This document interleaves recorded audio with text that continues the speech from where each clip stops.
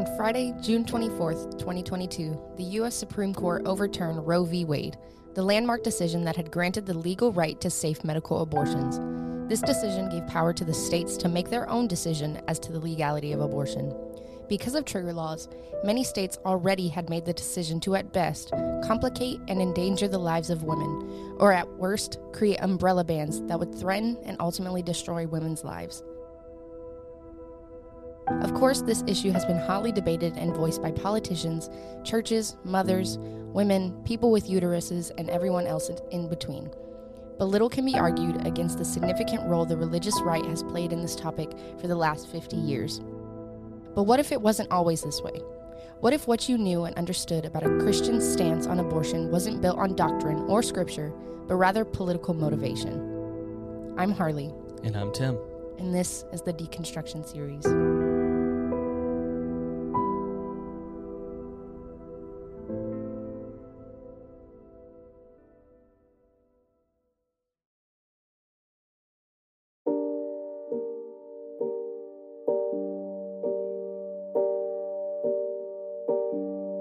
Welcome to the Always More podcast, where we believe there is always more room at the table for honest questions, meaningful conversations, and deeper understanding. Today we're going to start by hearing from Dr. Eric Burnett in his response to someone saying, if a doctor doesn't know when his patient is in a life-threatening condition or situation, then he doesn't need to be a doctor. So I'm going to give you a clinical scenario, and I want you to tell me when you would deem an abortion medically necessary based upon your understanding of both the law and medicine. Okay, so get your thinking cap on, and let's get started. So we have a 25-year-old woman with a past medical history of pulmonary arterial hypertension. Her last echocardiogram showed that she had mild to moderately reduced right ventricular systolic function. Her last right heart catheterization showed that she had a pulmonary arterial systolic pressure of 70 millimeters of mercury. Her pulmonary vascular resistance was also elevated. She was told by her doctors not to get pregnant. Unfortunately, her birth control failed, and she found out that she was pregnant after 6 weeks gestation and therefore could not get an elective termination of pregnancy, but she had an interdisciplinary team of physicians who monitored her condition very closely. As her pregnancy progressed, she became progressively more short of breath, having dyspnea on exertion and decreased exercise tolerance. Her doctors managed this by changing around her medications and increasing her diuretic dose. She was stable during this time. As her pregnancy progressed further, she became even more short of breath and reduced exercise tolerance, limited to just moving around her apartment before getting really short of breath. Her doctors put her on bed rest, adjusted her medications, and she was still stable. One morning in her second trimester, she got up out of bed and collapsed suddenly on the floor. She was brought to the emergency room where she was found to have a blood pressure of 70/40, heart rate in the 150s. She was diagnosed with a pulmonary hypertensive crisis and acute on chronic right heart failure. She subsequently suffered a cardiac arrest, was resuscitated and crashed to ECMO. She underwent an emergency cesarean section and her baby was delivered, sent to the NICU. Unfortunately, there were complications and it died several hours after delivery. The patient was then brought to the medical intensive care unit where she was found to be in multi-organ failure, including liver failure and oliguric renal failure requiring dialysis. Despite aggressive measures, the patient died on postpartum day 2. So Nick, according to your understanding of both the law and medicine, when was her abortion legally permissible and medically necessary? Now, while Nick mulls that over, I'm going to talk to the rest of you. The reason I bring this up is to highlight just how complex all of this is. It isn't black and white. Medical emergencies could be subtle, or they can develop in a matter of minutes to hours, and patients can decompensate. And unless you have been in a situation where you are in front of a critically ill, decompensating patient, managing them, making real-time life and death decisions, these types of comments carry absolutely no weight. This issue is not simple, it's not easy, and it's very hard and complex. Yeah. That sounded horrible. To say the least. Oh, man. I'm going to say something real quick, and then we're going to move forward. So for those of you listening that consider yourself on the conservative side of this issue, and you're already ready to turn this off because an embryo is a human life and that's the end of it, I need you to hear this. Hear me. I hear you. I myself, as you will hear throughout this episode, am coming to terms just recently with certain points and ideas regarding abortion. And I'd like you to just be patient and hear how I, a straight white man who was raised in the evangelical culture and was defending the life of the unborn, even to the extent of hosting debates in my high school, had begun to seek perspectives I might have been missing on this issue. My stance, not my feelings on this, has just very recently changed, and probably not for the reasons you might be thinking of. This is going to be interesting. Yeah. We're going to throw in a trigger warning before we go any further. It's going to be a very emotionally charged episode. It's very personal, obviously, to me as a woman, but I've also known several people who have had abortions. And then I would assume Tim, as a person who cares for women and things of that nature, it's very difficult when it comes to a very serious topic like this. Right. As you probably have not heard already, or if you're watching have not seen, Chris is not here with us. He just, long story short, a lot of not issues with him, but like, what's the word I'm looking for? Just scheduling. Yeah. That's the word. Scheduling, conflict, and yeah. So we were already recording this further back than we wanted to, and then there was more stuff that happened. So long story short, Chris wanted to be here. He couldn't. And then lastly, a lot of what we're going to say is sourced. Mm-hmm. We wanted to make sure that a lot of what we say today is not just our opinions or our feelings, though that's not important. That is important. But we also wanted to bring in experts and statistics and things that you can look at and go, yeah, that makes sense. Mm-hmm. And so, yeah, that's what we got. All righty. Well, first we're going to do what we have been doing and establish some ground rules and definitions. Just so you can keep them in the back of your mind and recognize some of the common thoughts that people will have throughout the episode. So the first one is abortion. So according to Harvard Health Publishing, abortion is the removal of pregnancy tissue, products of conception, or the fetus and placenta, aka after birth, from the uterus.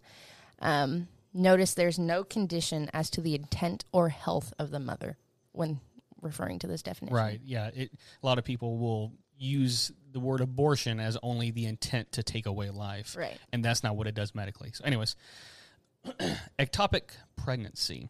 According to the American College of Obstetricians and Gynecologists, an ectopic pregnancy occurs when a fertilized egg grows outside of the uterus. Almost all ectopic pregnancies, more than 90%, occur in the fallopian tube. As the pregnancy grows, it can cause the tube to burst or rupture. A rupture can cause major internal bleeding. This can be a life-threatening emergency that needs immediate surgery. Mm-hmm. And as we listened into that from Dr. I lost his name. Dr. Eric. These life or death decisions, moments, aren't always foreseeable. Yeah. In long term, they can be very quick. Yeah. Anyways. The next one is miscarriage, and I noticed, Tim, you made a little note at the very beginning of this, if you want to state that. Yes, I didn't know this, but in the medical field, a miscarriage is basically a layperson's term for what more professionally known as is a spontaneous abortion. So what everyone has been calling miscarriage is, in the medical term, a spontaneous abortion. Okay, cool. So this is from medlineplus.gov. A miscarriage is a spontaneous loss of a fetus before the 20th week of pregnancy. Pregnancy losses after the 20th week are called stillbirths. Miscarriage is a naturally occurring event, unlike medical and surgical abortions. A miscarriage may also be called a spontaneous abortion, like we said, and other terms for the early loss of pregnancy include complete abortion, which is where all of the products or the tissue of conception leave the body, an incomplete abortion, only some of the products of conception leave the body, an inevitable abortion, symptoms cannot be stopped and a miscarriage will happen, infected abortion or septic abortion, which is when the lining of the womb or the uterus and any remaining products of conception become infected, and then a missed abortion, the pregnancy is lost and the products of conception do not leave the body. Right. And this is really a problem because politicians who don't know these terms create laws with their definitions or their understanding, like the layman's term for miscarriage, that further complicate treating women. And so, like, for example, there's a new Texas law that requires doctors to report women who've had miscarriages to the government because the term incomplete abortion is listed as a potential complication from elective abortion. So if you were to have a miscarriage, so here's a scenario. You you wanted to get pregnant. Right. You're 20 weeks pregnant and something happens. And because there is a incomplete abortion in your case, the doctor has to report to the government. You could have picked out a name. You've probably done gender reveal. You've done all these things. And now an investigation can start on you because Is of this also saying, because I assume when most women get incomplete abortions, they go to have it become a complete abortion because you don't, because if you leave all of that, the tissues from conception inside your womb, it will become an infected abortion, and that can lead to serious health issues. Yeah. And so that's what I assume is what happens. The women go to be like, hey, I had a partial miscarriage. I'm still not feeling great. I don't know what's going on. Right. And is that like... Yeah, I think so. Yeah, it's basically just getting checked on, like, hey, this happened. I just want to make sure everything's okay. Anything like that. So, long story short, it's not simple. Yeah. I mean, that is the theme of this series, and it's also the theme of this topic. It's not simple. Yeah. We think it is. We think it's just life or death. Right. But if we don't know all the definitions, which we don't because we're not doctors, we can create problems by trying to set rules that we don't fully understand the consequences of. Yeah. You know, we trust doctors for open heart surgeries, but not how to help treat women, or how allow women and the doctor to make the choice to whether abort a child or not. Right. Or it's not even a child at that point. As if it's not like a whole type of doctor that specializes in care for women and uteruses and, vaginal health, aka a gynecologist and obstetricians. Love that. Yeah. Is it me? Oh, it's me. I'm sorry. No, you're good. Bodily autonomy. So this is a good one to know. According to John Letzing at World Economic Forum, bodily autonomy is the power of women to make choices about their own bodies without facing coercion or violence. However, a United Nations Population Fund report has suggested that roughly half of all women are denied bodily autonomy. In the 57 countries surveyed, the proportion of women aged between 15 and 49 are able to make autonomous decisions when it comes to sex with partners or husbands, contraception, and seeking health care range from 87% to as low as 7%. I know a lot of women, not just like personally, but also like online, who have told me that they have tried to get their tubes tied. Oh, yeah, I've seen this all over TikTok. Or things of that nature. And there are requirements, which I guess kind of literally goes against this definition of bodily autonomy, because they expect you to either have permission from your husband. If you're married, you probably need like 2 kids already, a couple kids. Yeah. And you also have to like make sure that you definitely want to do this, because it's not reversible, blah, blah, blah, blah, blah. And so I just feel like that really goes against the whole without phasing coercion part, because you're literally still, with all of these requirements, you're still facing, like, making women face, like, this, like, thought in the back of their head that is probably not even there until they have to go through all these steps, like, oh, do I actually want this, blah, blah, blah. Maybe I'm just being over, like, reactive and all this kind of stuff. When it's like, I feel like when a woman knows something about her body, or a person with a uterus knows something about their body, they know that that's what they want to do. It's like getting like a tattoo or like a piercing or something like that. Like you should have that control over your own being. Yeah. And I feel like that also goes for other medical things like surgeries, other types of surgeries, or like, which you do ultimately. Yeah. You make a decision based on, the risks and whatever. But yeah, I feel like in this case, when it comes to abortion, there's so many, or like tubes tied and stuff like that. Right. We're forced to jump through hoops because you don't want to regret it, blah, blah, blah, blah. And that really is one of the eye-opening things that you mentioned with being like tubes tied. Like, women are denied, or at least made it so much more complicated. Like for me, I had a vasectomy last year, and it was simple as me going to the doctor once, get checked out. Are you sure you want to do this? Yes. Okay. Came back a couple months later because it was busy. Are you sure you want to do this? Yes. All right, let's do it. And that was it. Literally that simple. Nope. It's remarkable to me because there's people saying, oh, well, this isn't women's rights. This is all about this, life of the baby or life of the child or whatever. And it's just not. There's so many we'll get to it later. Yeah. Well, we will discuss statistics and science and things of that nature.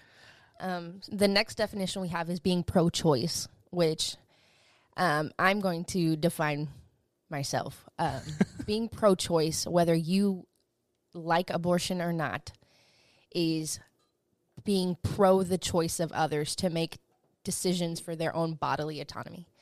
Like to have bodily autonomy over themselves. Not have any input or impact on their decisions. Yeah. That's what pro-choice is. Pro-life, or as I've heard from especially Dr. Eric, is pro-birthers. I want to be careful with this because I guess I'll kind of state this now. I'm not a huge fan of these terms, both of them. Yeah. Because it produces a binary that I don't think actually exists. Mm-hmm. Even for the pro-choicers, there's no one out there that's like, I just want to go kill babies. Right. That doesn't exist. And yet, as someone who grew up in the evangelical world, that was the perception of pro-choicers, was that they just want the ability to kill babies. And so I say pro-life and pro-birth is usually it's the stance of wanting to protect babies. And there can be good intentions behind this. The problem is this pro-life is usually only referred to the fetus. And sometimes there are so many issues, as we have already stated and we will discuss later, that complicates that. Mm-hmm. It's not simple as just there is a life or there is not a life inside that woman's body. So that's why I say pro-life and also pro-birth, because more people are just wanting there to be pro-birth, and it's because it's a political agenda. Mm-hmm. That's all I got. Very good. So these are a lot of terms and things that will be referenced throughout the episode, so just keep them in mind. Yeah. You ready to dive in completely? Let's go for it. All right, guys. We'll be right back.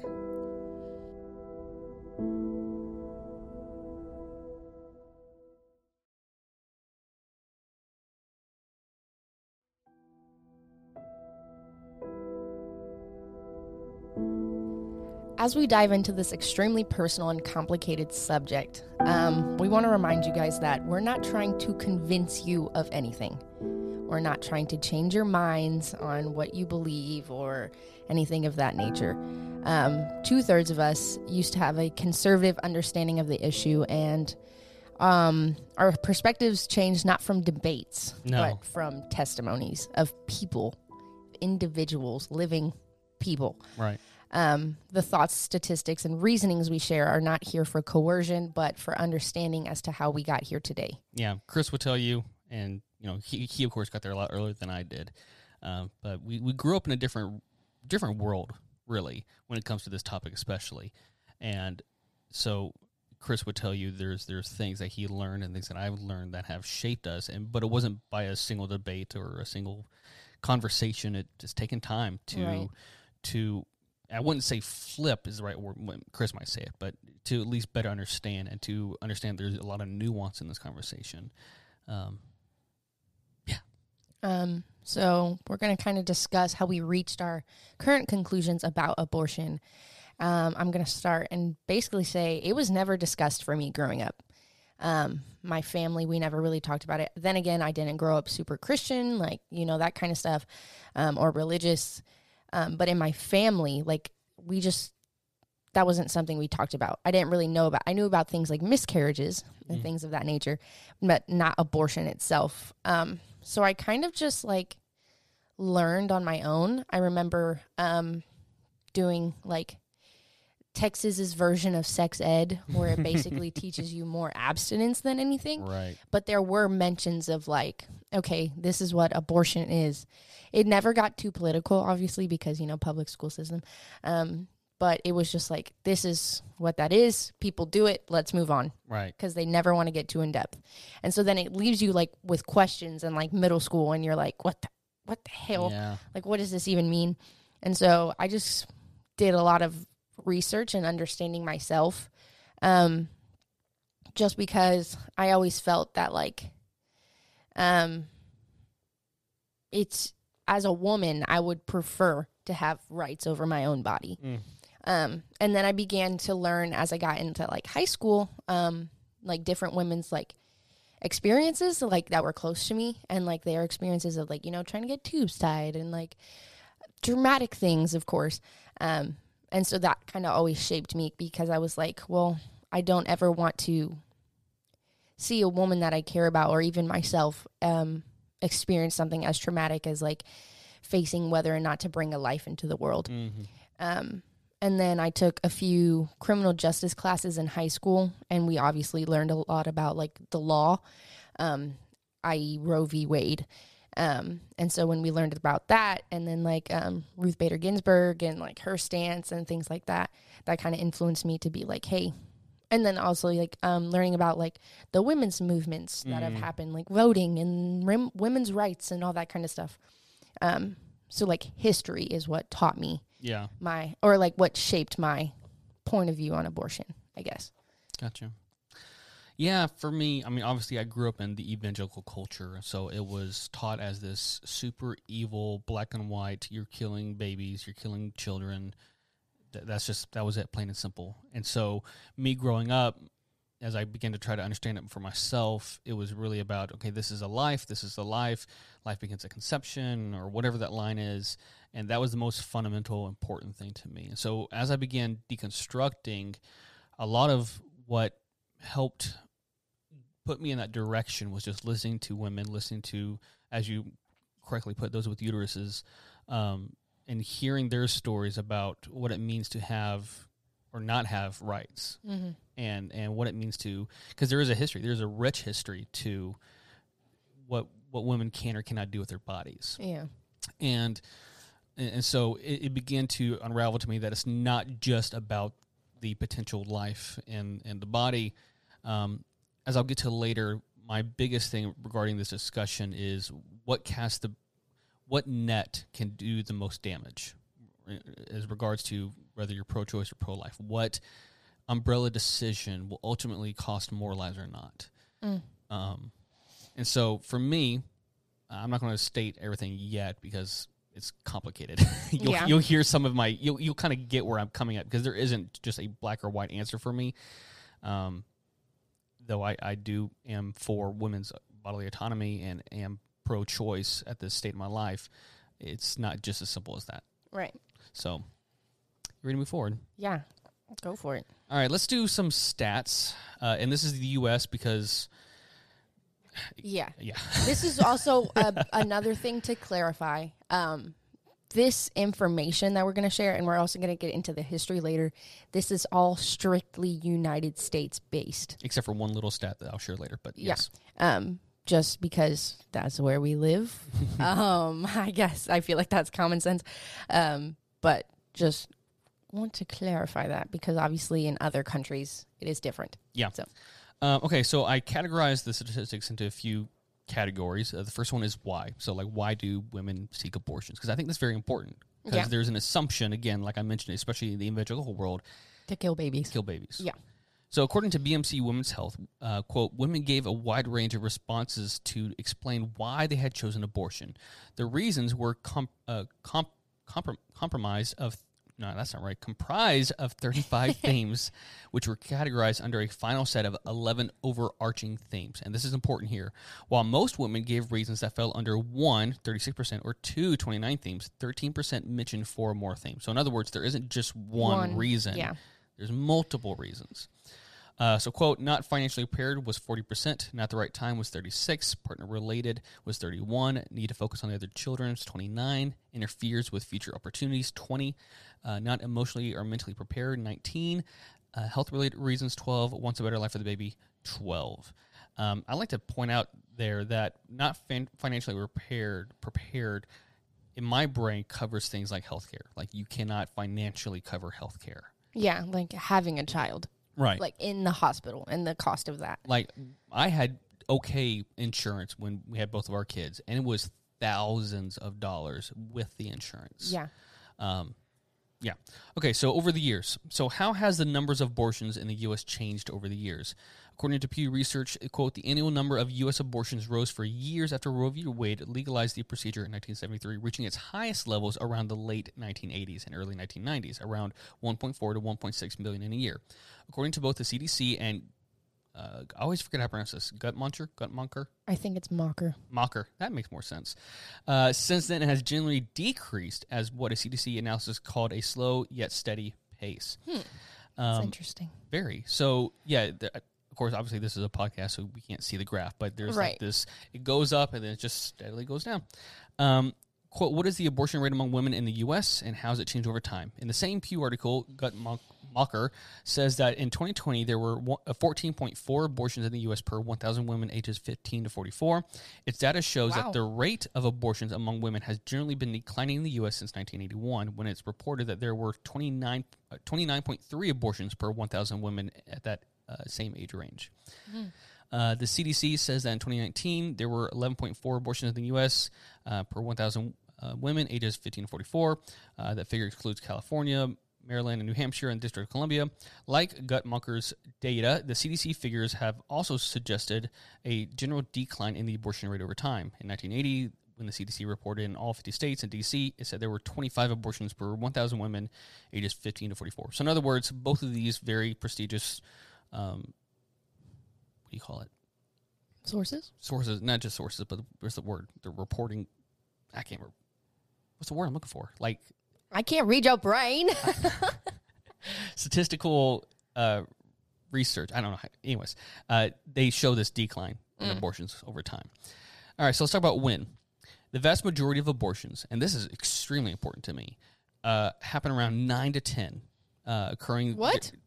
9 to 10 weeks, excuse me. Oh, okay. Occurring during the first trimester of a pregnancy. In 9 to 10. I was like, oh, God. In 2019, 93% of abortions occurred during the first trimester, that is, at or before 13 weeks of gestation, according to the CDC. An additional 6% occurred between 14 and 20 weeks of pregnancy, and 1% were performed at 21 weeks or more of gestation. And I feel there's a bigger medical reason for the ones that occur 21 weeks and over. Yeah, that's not happening because people were like, I don't want this child. Yeah, I made a room, I got a crib and everything. You know what? Nah. JK, I changed my mind. It's not for me. All right, so when it comes to, because we talked about healthcare and we talked about women's bodily autonomy, this is important. Maternal mortality. So this is the maternal mortality ratio, deaths per 100,000 live births. So according to the Commonwealth Fund, New Zealand has 1.7 deaths per 100,000 live births. Norway 1.8. Netherlands. Is this like in individuals or like percentages? No, it's a rate. So out of 100,000 live births, 1.7 women will die. Oh, so like 2 people roughly. Right.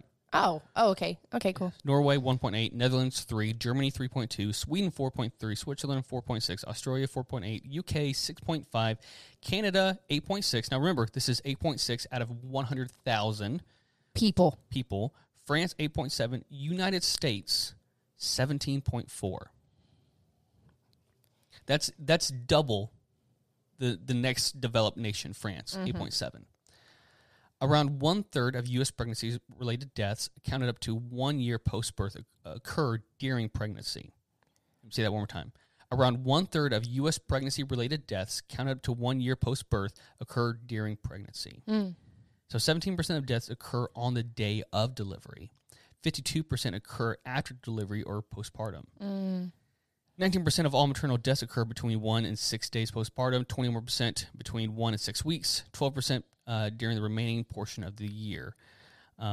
These are known as late maternal deaths. And this is just an overarching look to women's health and health care. And the mere fact, we'll get to it. But it's also like a reflection of, like, as you're saying, like, women are supposed to, when you're pregnant, to go see a gynecologist and things of that nature and take prenatals and things like that. Right. But because the cost of medical expenses is so goddamn high, people can't afford that, which in turn can lead to this mortality rate for women. And I guess I'll say it here because I can hear the evangelical in my mind because this is how I was, and this is until recently, this is how I was.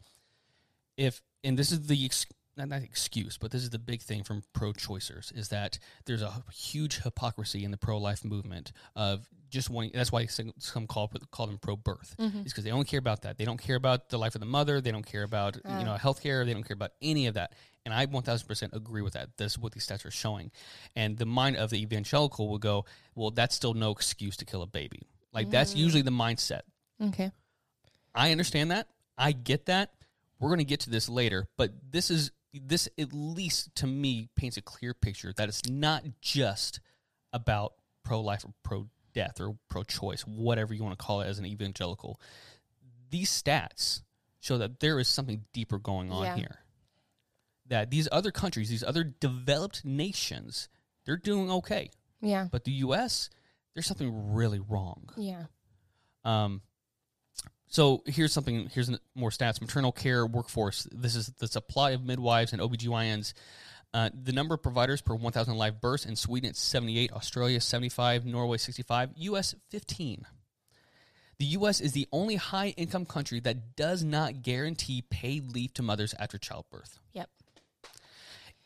I will say this outright. If Christians claim to be the party of pro-life, then these numbers and these stats should be vital. Yeah.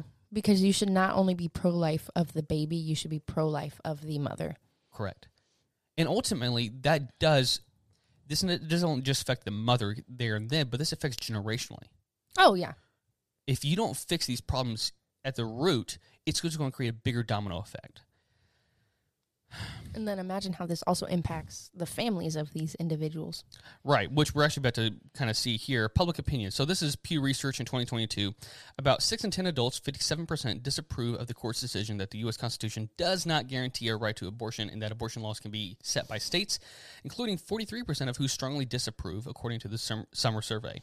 About 4 in 10, 41%, approve, including 25% who strongly approve. About 6 in 10 Americans, 62%, say abortion should be legal in all or most cases, according to the Summer Pew Research survey. Surveyist. That was the word I was saying. Oh, okay. Little change since the March survey conducted just before the ruling. That includes 29% of Americans who say that it should be legal in all cases and 33% who say it should be legal in most cases. About a third of U.S. adults, 36%, say abortion should be illegal in all 8% or more 28% cases. That is insane to me that a group of, 9 people get to make this decision for a whole population of a country? It's a minority. Okay, continue. Sorry. Remind me to talk about Europe before we move on to the next big subject, okay? Oh, okay. An overwhelming share of religiously unaffiliated adults, 83%, say abortion should be legal in all or most cases, as do 6 in 10 Catholics. Protestants are divided in their view. 48% say it should be legal in all or most cases, while 50% say it should be illegal in all or most cases. Now, here's where it gets interesting. Majorities of black Protestants, 71%, and white non-evangelical Protestants, 61%, take the position that abortion should be legal in all or most cases. Wow. While about 3/4 of white evangelicals, 73%, say it should be illegal in all 20% or most cases, 53%. Wow. Now, when you also consider that, was it 90% of black Protestants voted for Democratic candidates this last election, you begin to see that there is a divide here that doesn't have anything to do with religion. It has more to do with who you're following. Yeah. Here's some rates by states. Teen birth rate by state. Births per 1,000 girls. And they're girls. Top 10 teen birth rate. New Mexico, 21.9. Texas, 22.4. West Virginia, 22.5. Tennessee, 23.3. Kentucky, 23.8. Alabama, 24.8. Oklahoma, 25. Louisiana, 25.7. Arkansas, 27.9. Mississippi, 27.9. Bottom 10%, or bottom 10, Maine, 10.6, Oregon, 10.1, New York, 10, Rhode Island, 9.4, New Jersey, 9.2, Minnesota, 9.1, Connecticut, 7.6, Vermont, 7, New Hampshire, 6.6, Massachusetts, 6.1. Do you see a trend in these states? Yeah. I've also learned recently that Massachusetts is the most affordable place for healthcare in the country. Mm-hmm. So that also says something. Now, in case that doesn't, open your eyes to something. Here's the maternal mortality rate by state per 100,000 people. Arizona, 27.3. South Carolina, 27.9. Texas, 34.5. Missouri, 34.6. Alabama, 36.4. Arkansas, 37.5. New Jersey, 38.1. Indiana, 43.6. Georgia, 48.4. Louisiana, 58.1. The lowest? California, 4. Massachusetts, 8.4. Nevada, 8.4. Connecticut, 10.5. 58. Yeah. There's a trend here, guys. There is a trend. And there's a guy, I think we mentioned last episode, I can't remember his name off the top of my head, but he creates these graphs based on this data. And it shows based on how much healthcare, how much the disparity between wealth and race, there is, which is all determined by discrimination. There is a difference here that you will see. Yeah. We have these numbers are what really begin to shook me. Yeah. Because again, if you are the party of pro-life, these numbers should be horrifying to you. I don't know if you know this, but Texas, if it was its own independent nation, it would be like number 7 as far as GDP in the whole entire world. You cannot begin to tell me they couldn't afford health care for mothers. California's they have 4 per 100,000. Yeah. I see you wrote down foster care system. Did you have anything you want to write about that or say anything about that? Because I couldn't find anything, to be honest. So it's more of, I guess, personal experience. So this disclaimer is not going to be based off statistics. But I have known several people who have been in the foster care system, and most of the time they are adopted by their own family members, distant family members, whether that is grandparents or aunts, uncles, etc. But there's also many instances where children stay in the foster care system for a very long time. And it's a very messed up system. In the area in which Tim and I live alone, there are several women's shelters and things of that nature, and foster care, social services,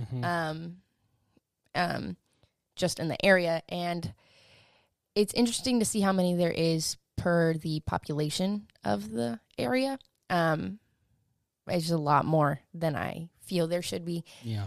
Simply because a lot of these kids end up in these systems, and it's usually a generational thing that is perpetuated by this system, and they just kind of stay in it.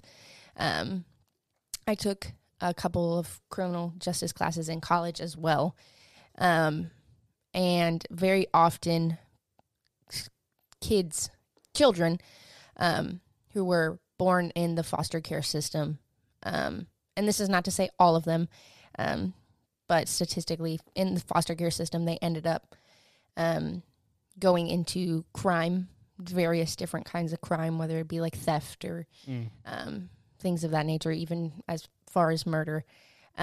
Simply because this is a system that is difficult to get out of if you're not lucky enough to have people close to you. Right. Like a lot of the people that I know who have been adopted by family members. Yeah. And that's kind of like the first excuse I think of the church is be like, oh, you can just put them up for adoption.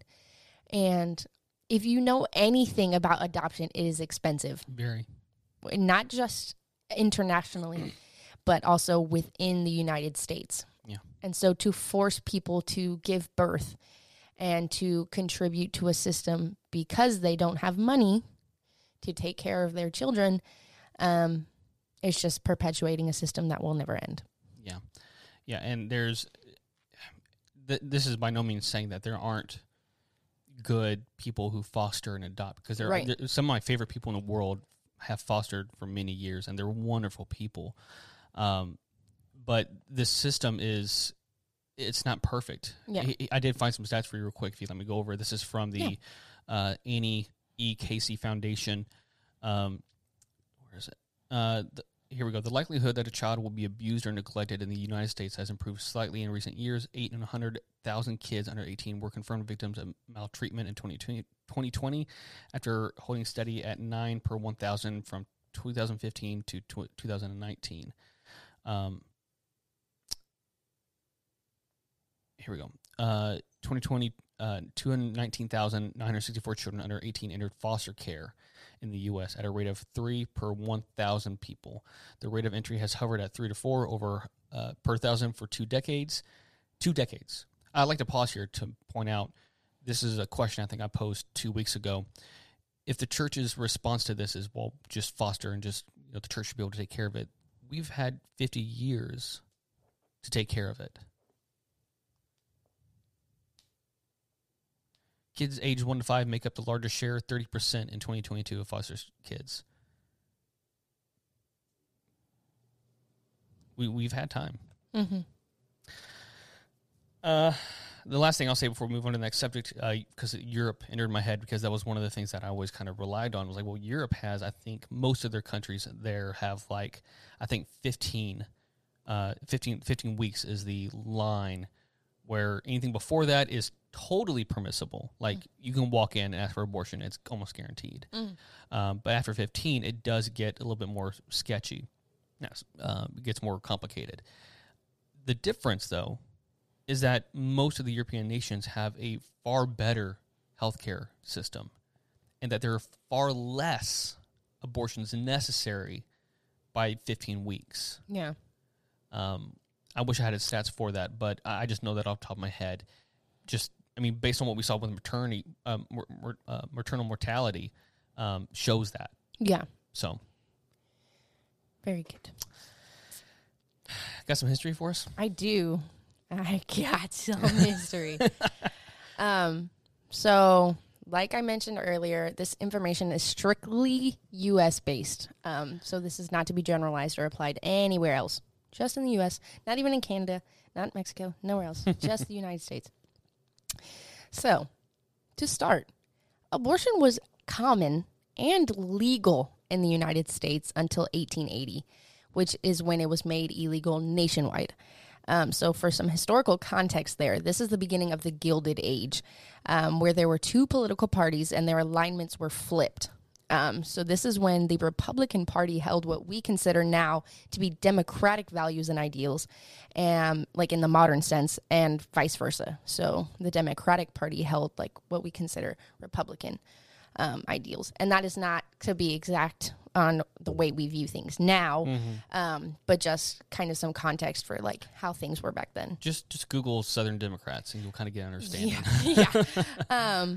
And so then this is also bringing about a period of the split Republican Party, which is beginning to make that change into what we now consider the modern-day Republican Party. So this nationwide ban obviously did not stop the performance of abortions. They were just simply accessed illegally, like they will be. So like we see today, the wealthy obviously had zero problem still attaining abortions. However, poor communities, families, and women still struggled, although this did not stop them. So this time period into the 1900s and to the roughly like 1930s was known as the Progressive Era.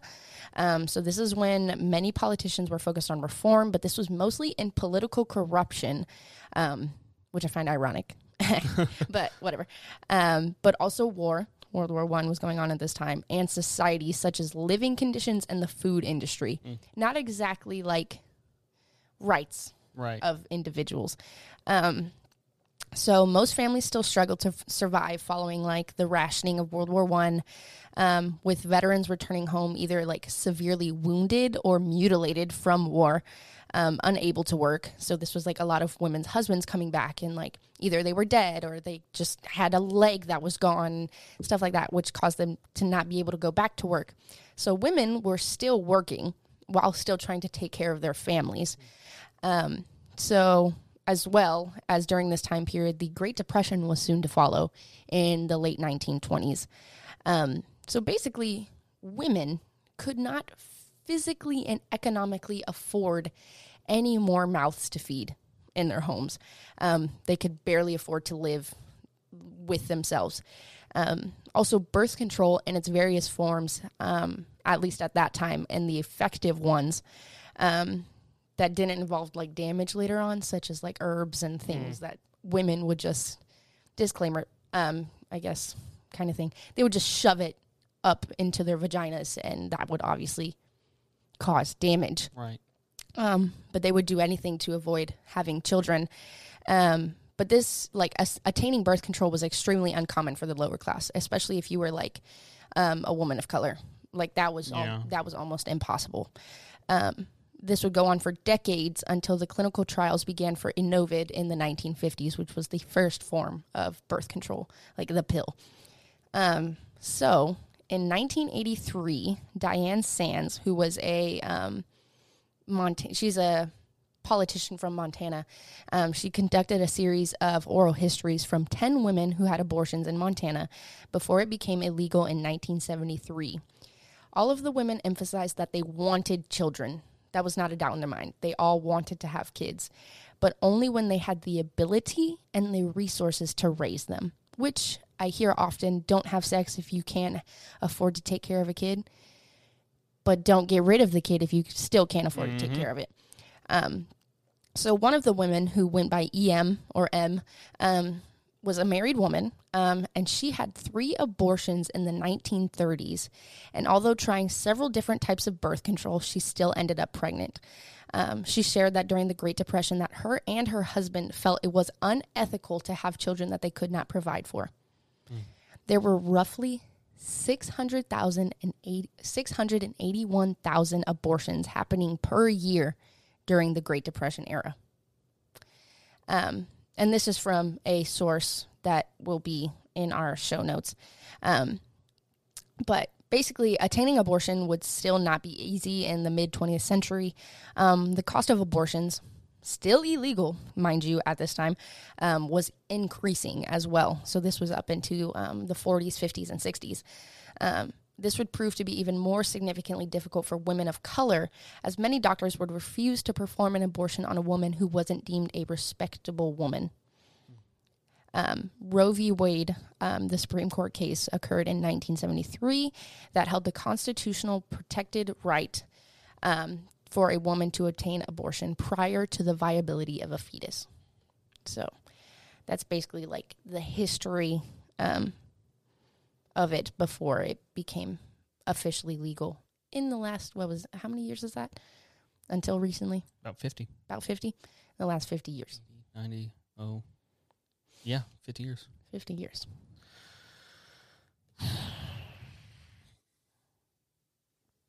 I thought it would be wise after that to begin to talk about the discussion that really is at the foundation of this conversation, and that is, where does life begin?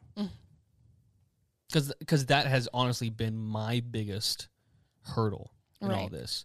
In conversations that I've had with Chris, and this is just me being completely honest, that has still been the biggest hurdle. Because at the end of the day, if we do consider it a life, at whatever line you put it at, then it is still taking a life. Now, if it is harming the mother, if it is going to hurt the mother, then my stance has always been, yeah, go for it. That I understand. Right. But there's the biggest excuse, which is why I mentioned in the stats as to the whys, is there's this assumption again that it's just you want to do that they just want to take lives, and that's not the case. Right. And so the question for me has been, where does life begin? And I found this very moving article for me. And maybe it will be for you too. And I'm not going to read the whole thing because it's extremely long, but I'm going to try my best to push through the main points that he gets through. And this has at least helped me get through, pushing me over to the other stance. This article comes from Nathan Nobis, as a PhD, or is it Nobis? I don't know. Associate professor at philosophy at Morehouse College and the co-author of Thinking Critically About Abortion. So I'll start from a quote. He says, critics of abortion tend to think that the answer to this question, that life begins at conception or soon after, is obvious, scientific, and shows that abortion is wrong, is indeed murder, and should be illegal. Pro-choice advocates may accept this framing of the issues by agreeing that the question is important, but instead argue that life begins at birth or the first breath or far later in pregnancy after most abortions occur. To many, it seems like the debate of when life begins is irresolvable. This is unfortunate since this failure to make progress is largely a result of people not asking what the question means, clarifying what is being asked, and listening carefully to try to understand the range of answers. As a philosophy professor who teaches logic and critical thinking, I suggest that asking the simple question but powerful question, what do you mean? So, to begin, anti-abortion advocates, and this is still quoting Dr. Nobis, to begin, anti-abortion advocates are correct that the question, when does life begin, can have a scientific answer. To understand what can be asked by when does life begin, let's consider the corresponding question. When does life end? Now, is it just when the physical body dies or perhaps earlier? Let's consider the many cases where this issue isn't so black and white, such as with comas and brain-dead patients. Okay, so here is just a hypothetical. If a healthy person gets into an accident which results in them becoming brain dead, and let's say they are kept alive for 10 years after that accident, the question is then, did they have a life during those 10 years? As Nobis points out, people's stories can end before the death of their bodies. A body can be alive in a biological sense, but there is no life in this biographical sense. Right. And let me say that again, because he says it really well here. In the biographical sense that many people find to be the most significant for understanding who they are and how they should be treated. These questions are personal and religious. Different people will reasonably give different answers to this question. I mean, it's just true. You think about in that situation, different people are going to want to hold on longer. Right. And some people are going to say, no, they're dead. They're no longer with us. Yeah. That's usually their terminology. Yeah. So, quote, it's important to note that the question of when our lives end is not a scientific question. It is really a question about questions. In cases like these, does life mean life in a biological sense, or is life when we value what we value from our ethical, personal, religious, and otherwise perspectives concerning the beginning and ending of our stories as persons and what we value? People make choices all the time when to pull the plug, but the reasoning is not as simple as their body is alive or not. It often relies more on the concept of consciousness. Yeah. And to the idea of what living is. Right. Yeah. He continues by saying, in ways that matter morally, if our lives end when our consciousness or minds permanently end, then it's plausible to also believe that life begins when consciousness begins. That is the start of us. We begin after our bodies begin, as embryos and beginning fetuses. Our stories, what our lives are like for us from our point of view, haven't begun. I didn't develop consciousness of living until I was like 4 years old, I think. So that's the case. He says, when does a fetus develop consciousness? That's a scientific question. Earlier research suggested the third trimester, and more recent discussions suggest perhaps the beginning of the second trimester. But around 9 of 10 abortions occur before either of those estimates. Yeah. And that right there was okay. Abortion critics will also argue that there is a disanalogy between end-of-life cases and beginning-of-life cases, since embryos and beginning fetuses are not brain dead. When and to the extent that they have brains, their brains are biologically alive. That's true, of course, but their brains are not alive in a sense related to being conscious and having experiences. The lesser-known concepts of brain birth or being brain alive do not yet apply to them. Right. And he finishes by saying this.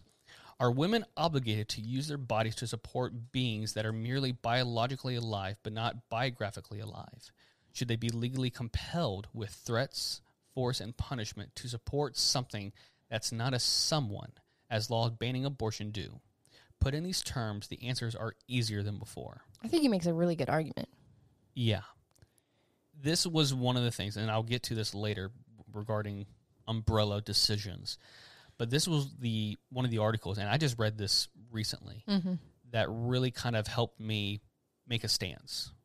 Because that life thing is important, and it should be. Yeah. It should be an important decision, just as a bodily autonomy. But that's why if you're going to argue with someone on the pro-life side, it's almost pointless to try to use the phrase "my choice" because in their brains it's your choice to murder someone. Right. My biggest thing is I hate when I see things like, I see a lot of billboards that are like, oh, at blah, blah, blah weeks, they grow fingernails. Yeah. What's that got to do with me? What's that got to do with me? That's not like, Sorry. dead people have fingernails. If that's the case, you know what I mean? So it's just like, I think this answers like a great question of like, obviously it's still going to be up to the individual person. Right. What they consider like living. But at the end of the day, my reason, like my belief is that should not be determined by someone else who is not the one carrying the child. Yeah. Yeah, there was an interview with, what's his name? Not Neil deGrasse Tyson. What's his name? He's like a staunch atheist, and he wrote The Office, the original British one. Oh. What is his name? People will know it when I say that. But anyways, someone asked him, like, because, it was Stephen Colbert. It was an interview with him and Stephen Colbert. And he asked him about life after death. He's like, what do you think life after death will be? And he goes, I don't know. Like, what do you think life was before birth? It was just nothingness, and there wasn't no things. And that really kind of made me relate to this. Is it Ricky? Yeah, Ricky Gervais. Yeah. Yeah, thank you. And it basically said something along the lines of, it's just, there was nothing. There was nothing there. And it really kind of painted a clearer picture for me of, like, at that certain line, there is nothing there. Yeah. You know, we'll get to later about the Bible and stuff, actually right up next. Mm-hmm. But in a scientific sense, which is what a lot of, this is when pro-lifers like to care about science. Yeah.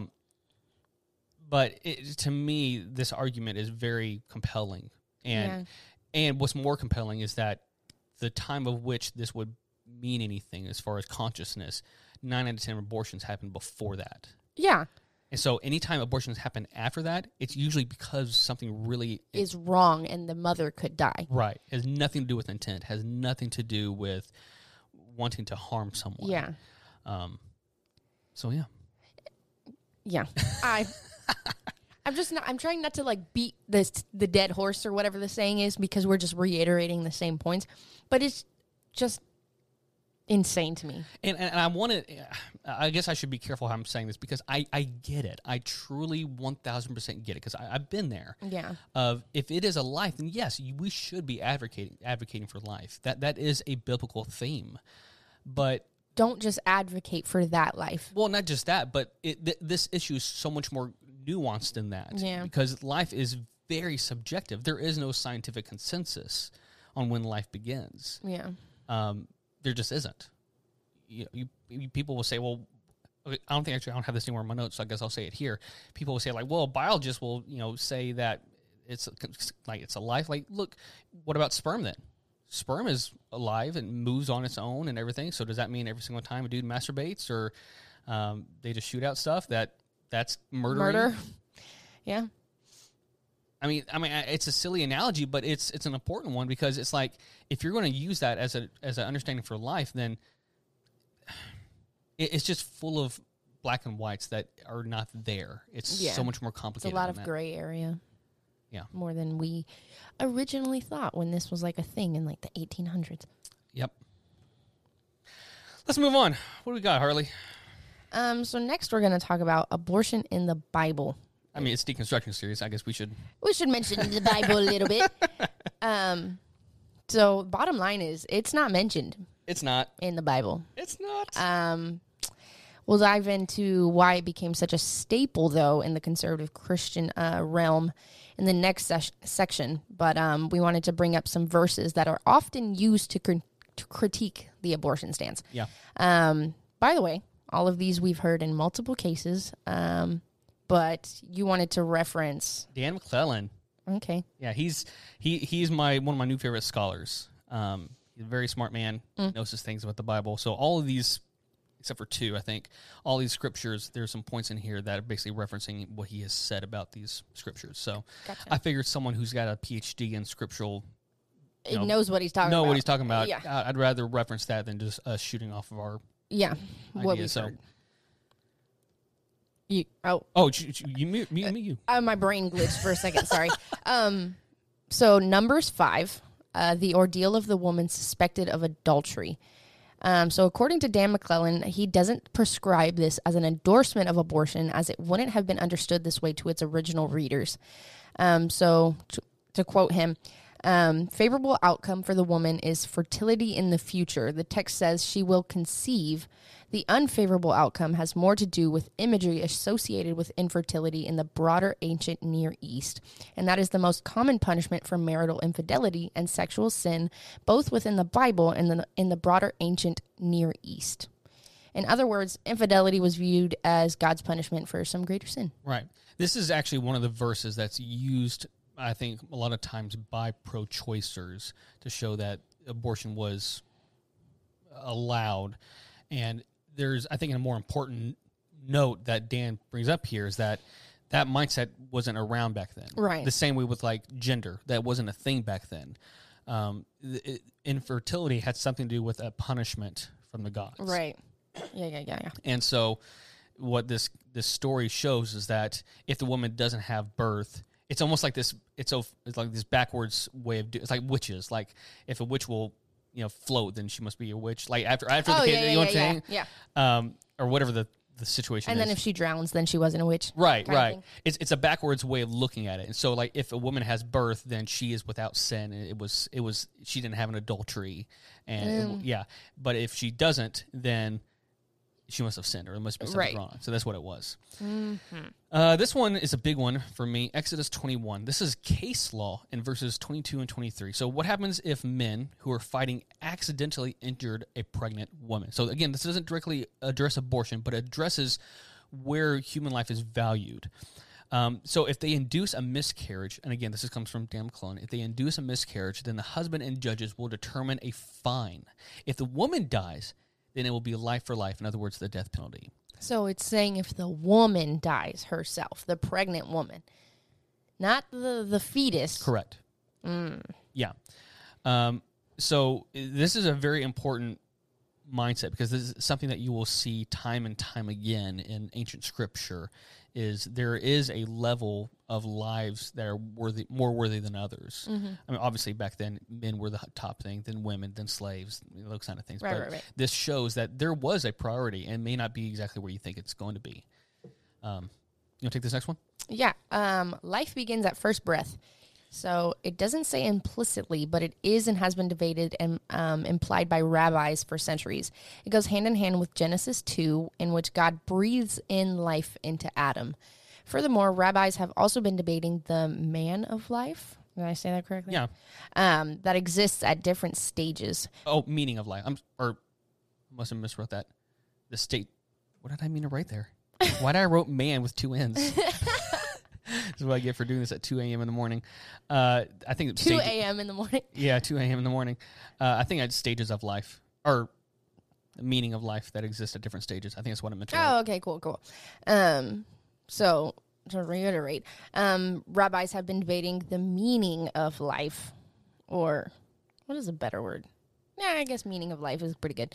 That exists at different stages. For instance, in the Talmud, which is essentially a Jewish religious law book, before 40 days, it's just water, and after 40, it's something else. What does that mean? So essentially, exactly what it means. Like, it was suggested in Jewish law that before 40 days, whatever's inside there is just water. And then afterwards, it actually becomes something else, which is complicated. There's actually many different options, but it's something more important, whether it's life, whether it's, they don't actually know, but it's something living. Oh, okay. So yeah, in other words, it's complicated. Yeah.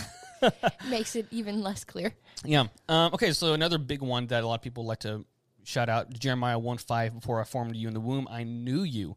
My question to this, and this is not Dan, this is me, how far does this go?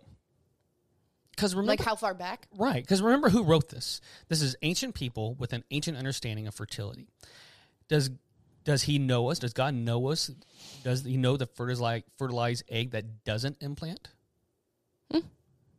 What about the vanishing twin and the one twin that does and is absorbed by the other twin? Do you know about those cases? Yeah. Where twins are literally absorbed, other embryos are absorbed into the other? I see that on TikTok a lot. Well, what about the placenta? There is this this understanding of I knew you before you're in the womb.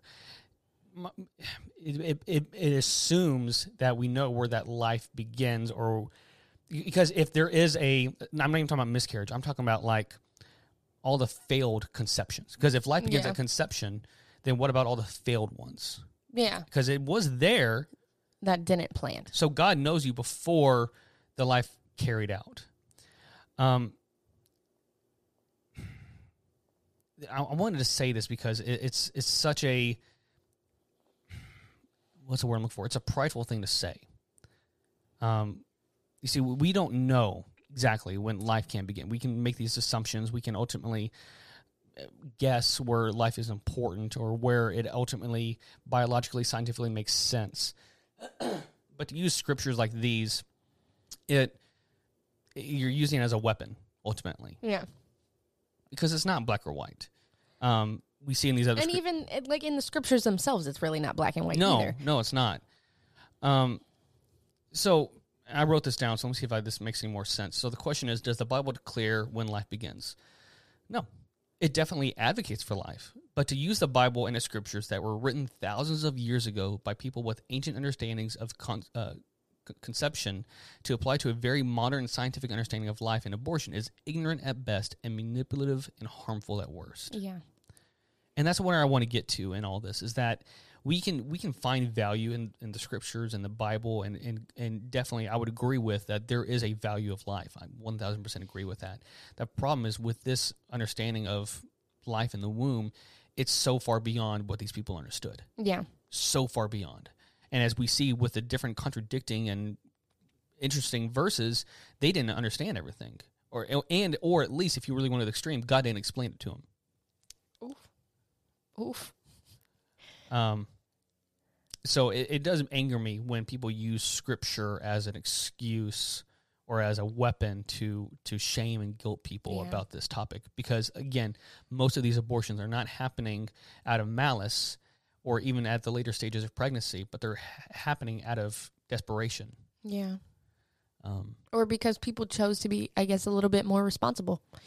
To bring a life into a world that they cannot take care of. And in the U.S., that's a very real thing compared to other nations. Mm-hmm. Yeah. Or even afford to give birth alone. Right. You know? All right. What we got next? Relationships with abortion in the church. Okay. Wanted to kind of clarify, because it's different, because as we see here, the American Christian church seems to have a more black and white answer to this question than the Bible does itself. Right. They like to have like the answer for it. Yeah. Or like the reason that they've just kind of gathered from. Yeah. You want me to take this, or do you want to go into it? You go for it. Because obviously I'm not that familiar with the stance of abortion in the church. And when I did learn about it, I was just like, oh, that's bullshit. Okay, so obviously, as we've already discussed, this is a very complicated and messy point. But I encourage you all, as I have recommended in the past, to read Jesus and John Wayne by Kristen DeMay to see how the church, as large entities, changed their positions on the matter. But here's basically a small summary I heard from NPR's History podcast Throughline with interview with Elisa Harper. I'm going to butcher these last names, so forgive me. Rund Abdel Fattah, Ramtin Arablouei, and Randall Palmer. That's pretty good. Apologies. But in case you didn't know this, the Southern Baptist Convention, one of the largest Protestant organizations in the U.S., passed resolutions in 1971, 74, and 76, before and after Roe, affirming the idea that women should have access to abortion. So again, I'll cite this article, which is an interview in the show notes, but here is in a nutshell. It hinges on two main events: desegregation and Jimmy Carter. Oh. Are you ready for this? Nope. Basically, in the years leading up to 78, segregation was being punished by the government in many areas, like hospitals, schools, and basically anything receiving tax breaks from the government, as it should. Sure. And because of this, many white students were moving to so-called segregation academies run by evangelical leaders as tax-exempt religious schools. So, for example, during the first years of desegregation in Holmes County, Mississippi, the number of white students in the public schools decreased from 700-something to 28. Damn.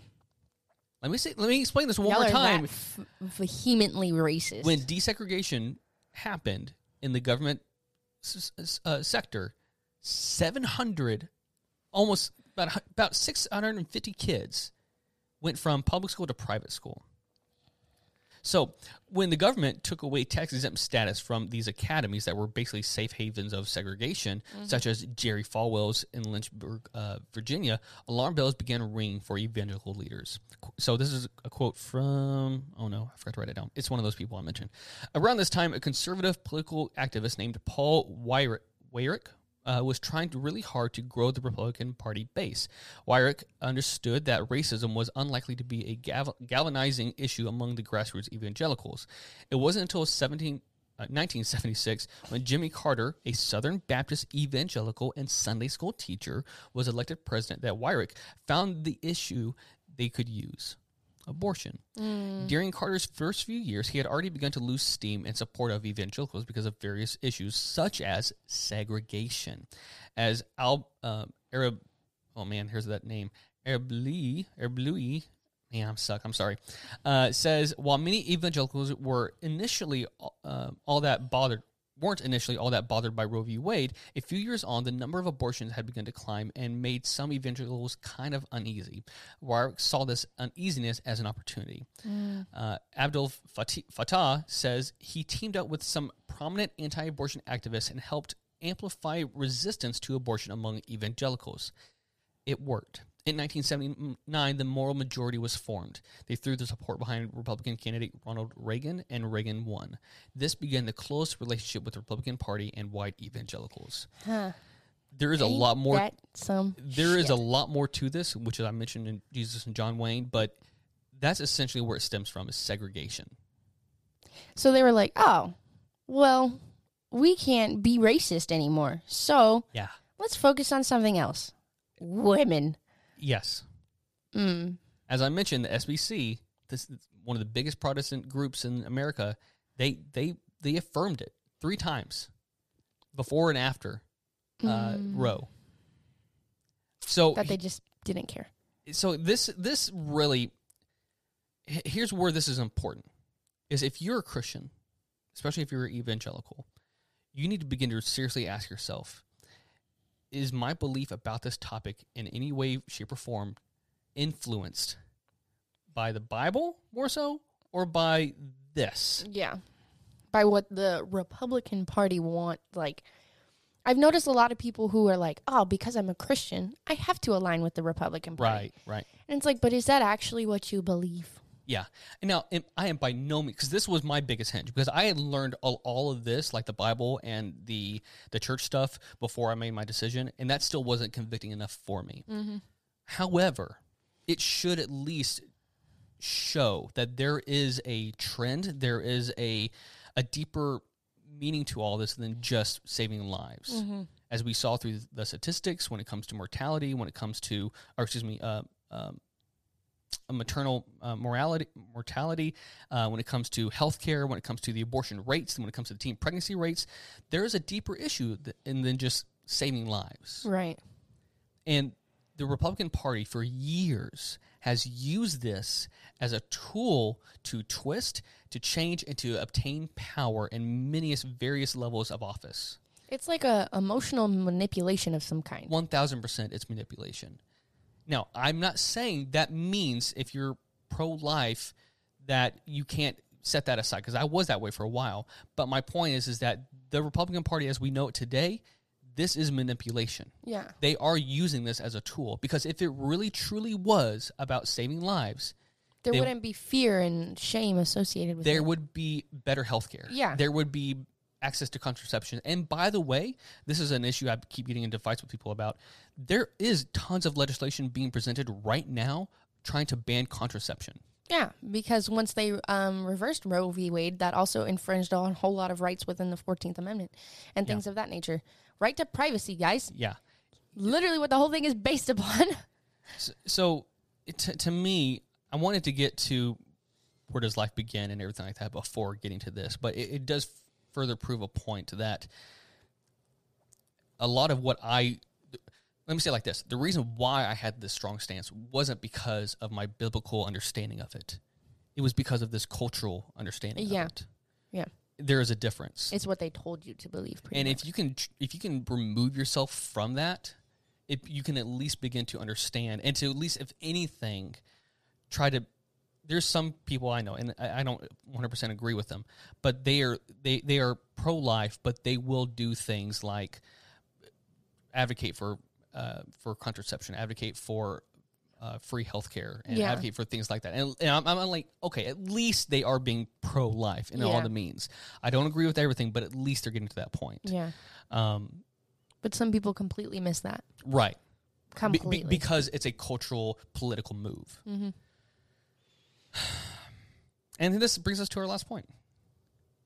Saving lives. For me, I saved some stats for the end here. So according to Inside Medicine, years prior to Roe, maternal deaths by abortion were already on the decline due to individual states' legalization of abortion and the widespread use of contraceptions. From 1968 to 72, deaths due to abortion dropped by 50%. That's good. In the 5 years after Roe, this is where it's important, legalized abortion nationwide, maternal death rates fell 80% compared to the 5 years before the decision. So, in other words, before Roe, there was already a decline because contraceptions, because of certain states legalizing it. But then when it became really legal, 80% of maternal deaths just completely gone. Yeah, decreased. The largest year-over-year change occurred in the South between 1972 and 1973, when the maternal deaths caused by abortion dropped by 56%. This is, and there are plenty of other stats that we could share, but as seen in stats already mentioned, there is far less maternal death in countries and states that offer more healthcare, contraceptions, and safe abortions to its citizens. And so for me, while I still hold on to the belief that life is important and that there is a line, which I don't know exactly where it is, but I do kind of hold on to what that doctor had mentioned. I do believe there is a point when life starts. But to me, it has become a matter of what is going to actually save more lives in the long run. It has come to my consensus that I, as an individual, as not a doctor, as not a healthcare professional, and as not a woman, I cannot make that decision. Yeah. Ultimately, I can't do that. As we saw at the beginning of this episode, there's too many variables. There are too many things. Yeah, like that woman's story and stuff like that. I can't. I can't make that decision for anyone else. The fact that 9 out of 10 happened before, was it 21 weeks or whatever that was? No, it's before that. It's 9 out of 10 is before, is that 14 weeks? Mm-hmm. Or 15 weeks, I think it was. That alone shows me that this is not malice. This is not some evil thing corrupting our nation or whatever. Right. It is about women who have rather no other option when it comes to those early stages, or when it comes to the last stages. It's purely survival. So, furthermore, in my goal to save lives in order to prevent harming individuals with blanket rulings that often complicates medical professionals from making the best recommendations, it seems wiser and safer to leave the decisions between a woman and her doctor. Mm-hmm. That's just me. I agree. And that's why I have changed my stance from pro-life to pro-choice. I agree with bodily autonomy, and I agree with the position behind it. But for me, what really changed it was, even if I agreed that life began at conception, it is still not my decision, nor within my understanding of trying to figure out when or if it's okay to abort that pregnancy. I just feel that if men were in this situation, like they were the ones that had the babies, how different this would all be. Exactly. And that's just my thing, is I can't be in your shoes for that. Yeah. And that really was another moving thing for me, is I can't position and imagine that self for me. And so how would I dare infringe that myself on you in that way? Yeah. And so I just can't. I just can't. And I think the weight of, like, an abortion on someone with like a uterus, when you have reached the point where you decide that you want an abortion, you know this is a lot more serious than just taking a plan B. Yeah. This is like, oh, this could be very traumatic, emotionally, mentally taxing. This can bring shame. This can all of that. Like, and so when you reach that point where you're like, yeah, I just still need to do this because I can't take care of a child, it's so much more. There's so many other factors that go into it than just being like, oh, yeah, I just don't want a kid. I'm just going to abort it, get rid of it.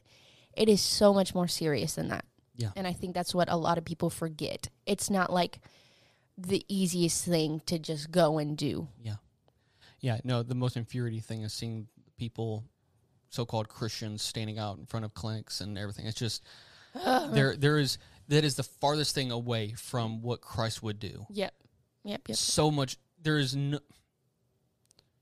not only should we be advocating for pro-life policies, like healthcare and contraception and stuff like that, but we need to be relational in our faith and not impose our faith on others and not impose our beliefs on others, whether it's from biblical or, as I more alluded to earlier, political. Mm-hmm. That's not our place, especially when it comes to someone's own body. Absolutely. I agree. That's all I got. Should we go to break? We shall. Indeed. We'll be back.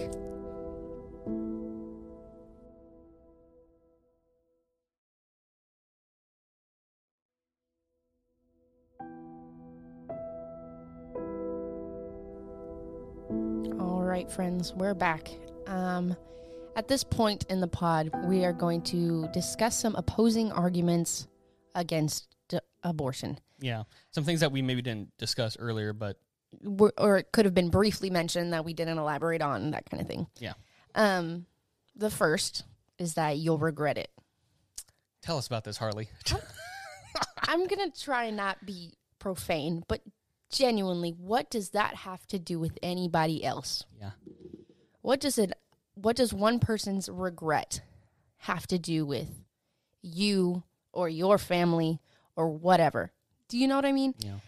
Because that's the same thing for, like, I don't know, regretting a tattoo, regretting losing a loved one, or like a past girlfriend or whatever. Like, what does their regret have to do with you? Are you just worried about hearing about it, maybe, when somebody confides in you, that kind of thing? But, oh my gosh, my throat. Hello? But even then, their regret is not your business or your problem. But that's also, again, assuming that they're going in there nonchalantly. Right. Yeah. Like there isn't already a heavy burden on women going into these clinics. Absolutely. And then even then, if they do end up regretting it, which there are women who have gotten abortions and have regretted it, which they have already known beforehand before getting this, like, serious, what is this, medical, it's not a surgery, medical procedure, there we go, that they would possibly regret it. And if they do, as a Christian, you should love them regardless. You should comfort them if that's, like, your biggest thing. Like, because if you are to be like, oh, you'll regret it, blah, blah, blah, blah, blah, like, that's your own fault, like, I told you so, that kind of thing. That's not Christian. No. That's not God-like. That's not Christ-like. You should never want to do that. You know what I mean? If your whole point of being like, you'll regret it is to be like, oh, I told you not to do it later on. No, and usually slam your head against a wall. And usually the excuse there is like, oh no, it may not be loving, but it's truthful, and I care more about the truth in this. I'm like, or it's more loving to be truthful. I'm like, no, the bigger truth is you don't know the whole situation, so you should just leave the out of it. Yeah.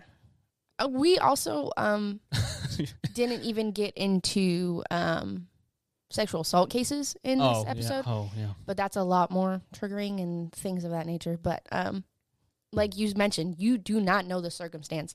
You do not know what this person could have gone through. Right. So we just basically went into things where women did want the kid, or like we mentioned, they can't afford a child at that moment, kind of thing. So well, it's like that woman at the beginning of what Dr. Eric was talking about. Like, that woman should be allowed to have an abortion. Yeah. Like, she didn't know. Her contraception failed, and it ultimately led to her death. Yeah.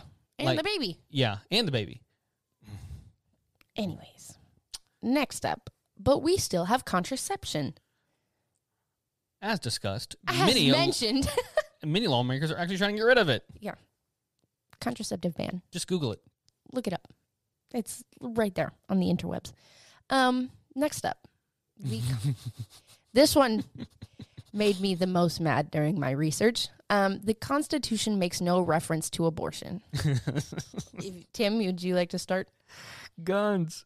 Guys, guns aren't mentioned in the Constitution.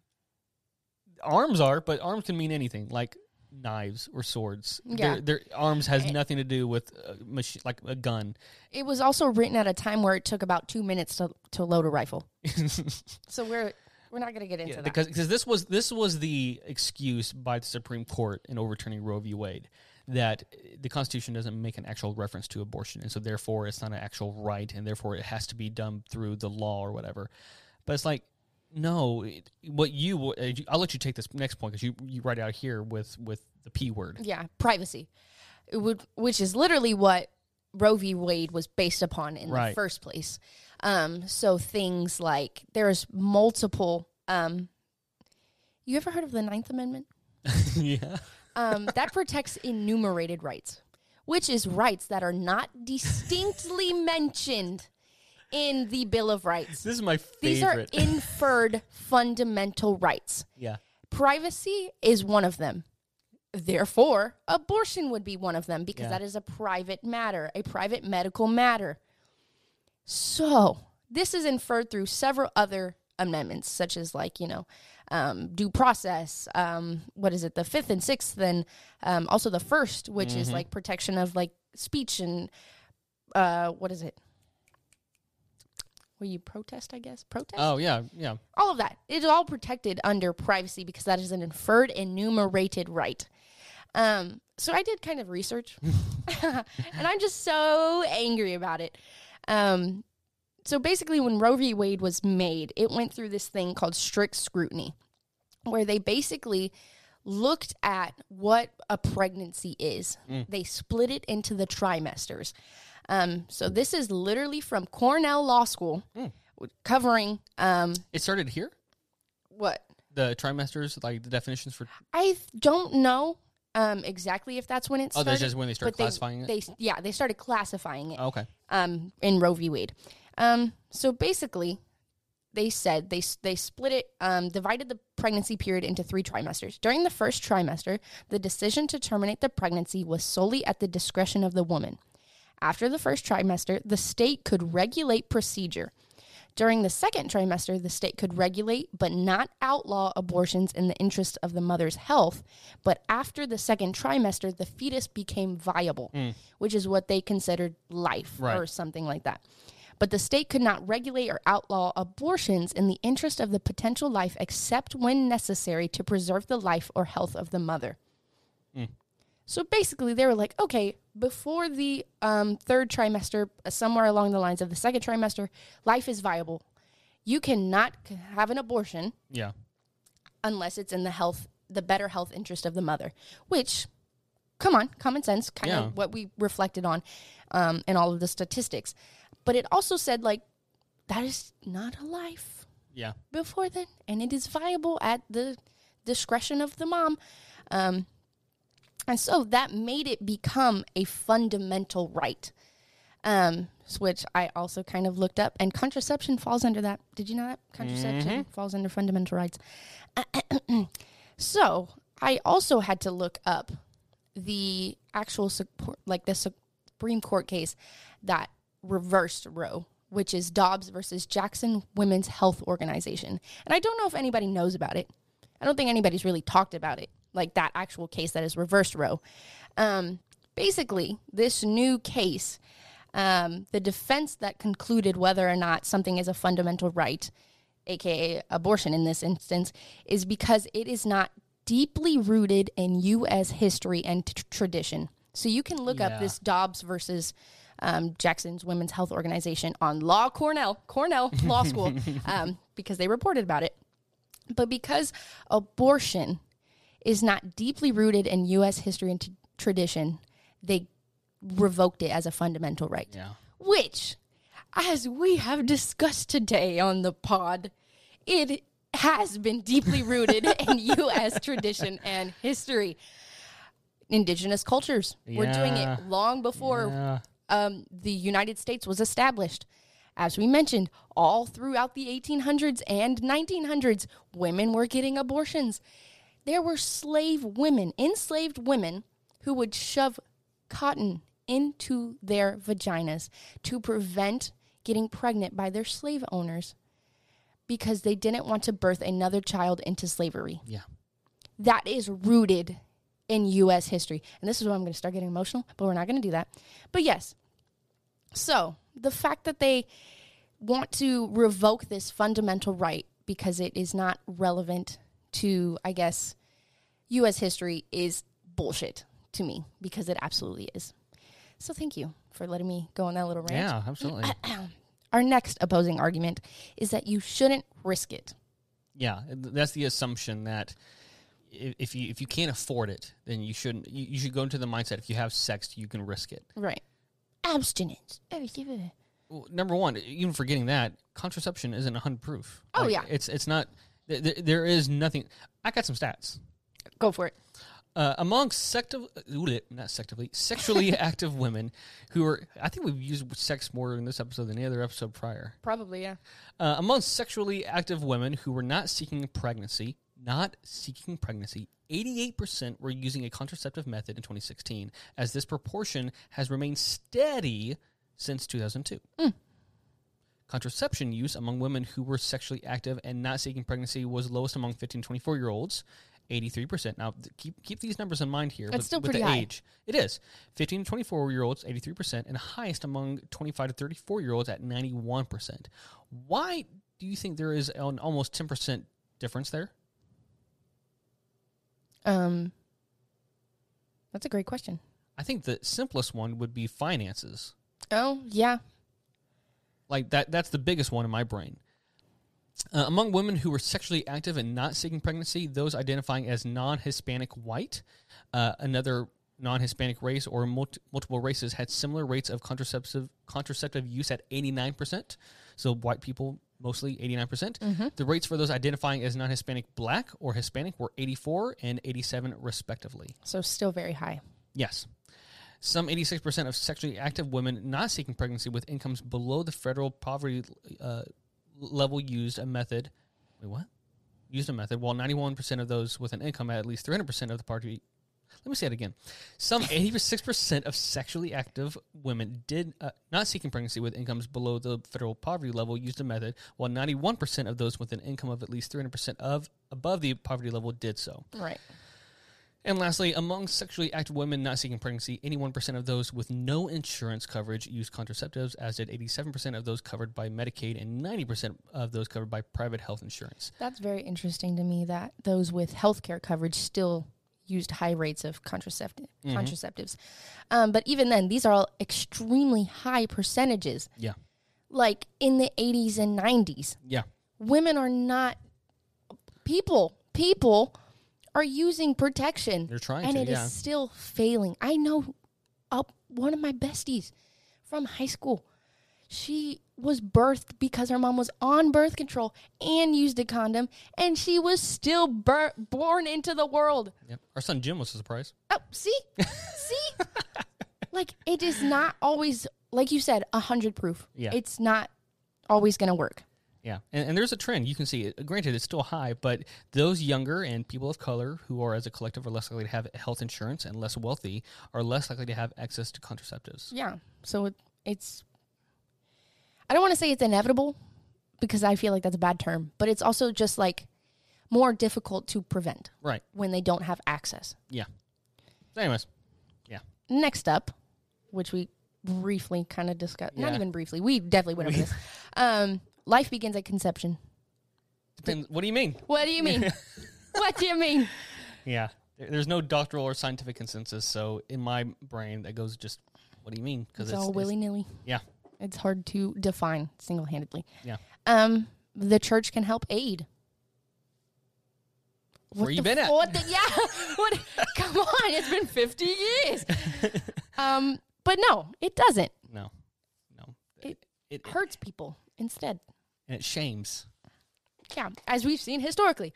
There was a story that I mentioned and I didn't mention that was in that article that I had mentioned from the historical brain, and it was a woman that was saying how it was a reverend that was saying how, well, we do try to help where we can, but as the prices increase, like I had mentioned in that 50s, 60s area, the prices of abortions were increasing. They can only do so much to find cheap abortions for people to attain.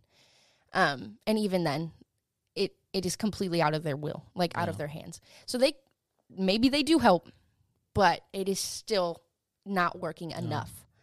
It is not enough. And I don't have the numbers to back this up, but I can tell you it's true.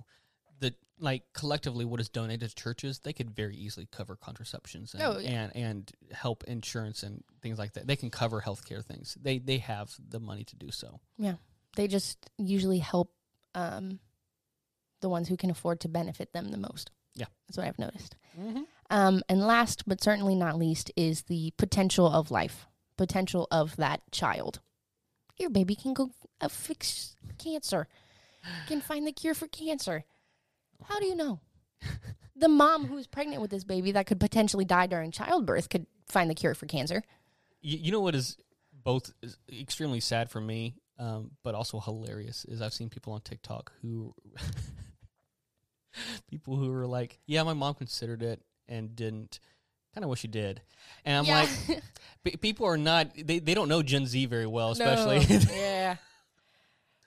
I just, this to me, it's like, well, where do you start with this? Mm-hmm. Do you start if it starts at conception, then what about the sperm? Because that's living, and the egg is living. It's a cell. So, I mean, if we found a living cell on Mars, you consider that life. So if you got rid of the sperm, isn't that getting rid of the potential? Yep. So to me, that logic is not valid. And, I mean, sex in itself is a potential of life. So, yeah.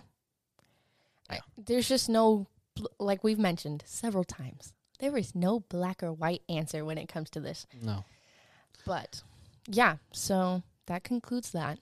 Any final thoughts? Yeah, I'll go first. I'll let you take the final word. Ultimately, at the end of the day, I think I mentioned this earlier, but it just comes down to what will save more lives and what is the bigger umbrella decision. Like, from what I've seen, especially since the overturning of Roe, there has been action and motive to not only ban abortions completely, but also make it extremely more difficult for those seeking health care and seeking medical help because of whether it's miscarriages or health issues in the womb. Yeah. There's a reason why I mentioned those, why we mentioned those definitions earlier about miscarriage and spontaneous abortions, is because these laws that are being passed have little to no understanding of these true medical definitions, and it makes it hard for doctors to make decisions. And if there's anything you should know about the medical field, is that time is important. Yes. And so the more times you have to go back to the doctor is more money. And that means less times that women are more likely to go to the doctor and seek medical help. And so ultimately for me, from what I've seen, both on just when abortions happen based on where I think life begins, what that even means, I see more life being saved through policies that encourage more contraception, more health care for women, and safe legal abortions. Yeah. That's just how I see it. And plus, it's none of my damn business. That's some good stuff. Love to hear that from a man. I guess my final thoughts are, like we mentioned earlier, this pod was not to change anyone's opinion. It was to provide insight, provide facts. Hopefully you listen to, and to hopefully show a new perspective. Yeah. On such a serious topic that impacts so many people. It's not just women. It's not just people with uteruses. It impacts everyone. Right. And that I just, when it comes to being pro-choice. It is not a matter of, you can dislike abortion all you want. Don't get one. If you hate it that bad, don't get one. Or don't let your loved one get one, whatever. But genuinely, who are you to tell someone they cannot do something with their body? You have no right, because you wouldn't like that said over you. You know what I mean? Yeah. I just hope that with time and with proper legislation and with proper care, whether that be healthcare or just caring about people in general, that we can see a change, like you mentioned. Contraception, sexual education. Oh, yeah. Big thing. If you really don't want abortions, provide proper sexual education for kids. Yeah. For teens. You also need to talk more about sexual assault, because that's a very common thing that produces a lot of pregnancies, especially in teens. I mean, also in adult women, but still, you need to have victims' protection rights. That's a big thing that is not covered. Just all kinds of coverage that is, I'm not hearing about when people are pro-life. Yeah. And I'm tired of it. Because if you are pro-life, you would care about the lives that we're already living. Whether that is your next door neighbor in your community or across the nation, you should care about them. Regardless of race, regardless of gender, regardless of whatever the fuck. You should care if you are that pro-life. Yeah, that's really all I have to say. Please educate yourself. Yes. Look at the resources that we provided. Yeah, in our There's show a lot, notes. but we tried to quote as many things as possible. But we can only do so much. Yeah. You have to educate yourself and make your own informed decisions and conclusions. So that's all we got for you guys. We thank you for listening. We thank you for hearing us talk and trying to understand, I guess, a little bit better. Yeah. That's all we can ask for at the end of the day. Deeper understanding. Yep. Ooh. All right. Bye, everybody. Till next time.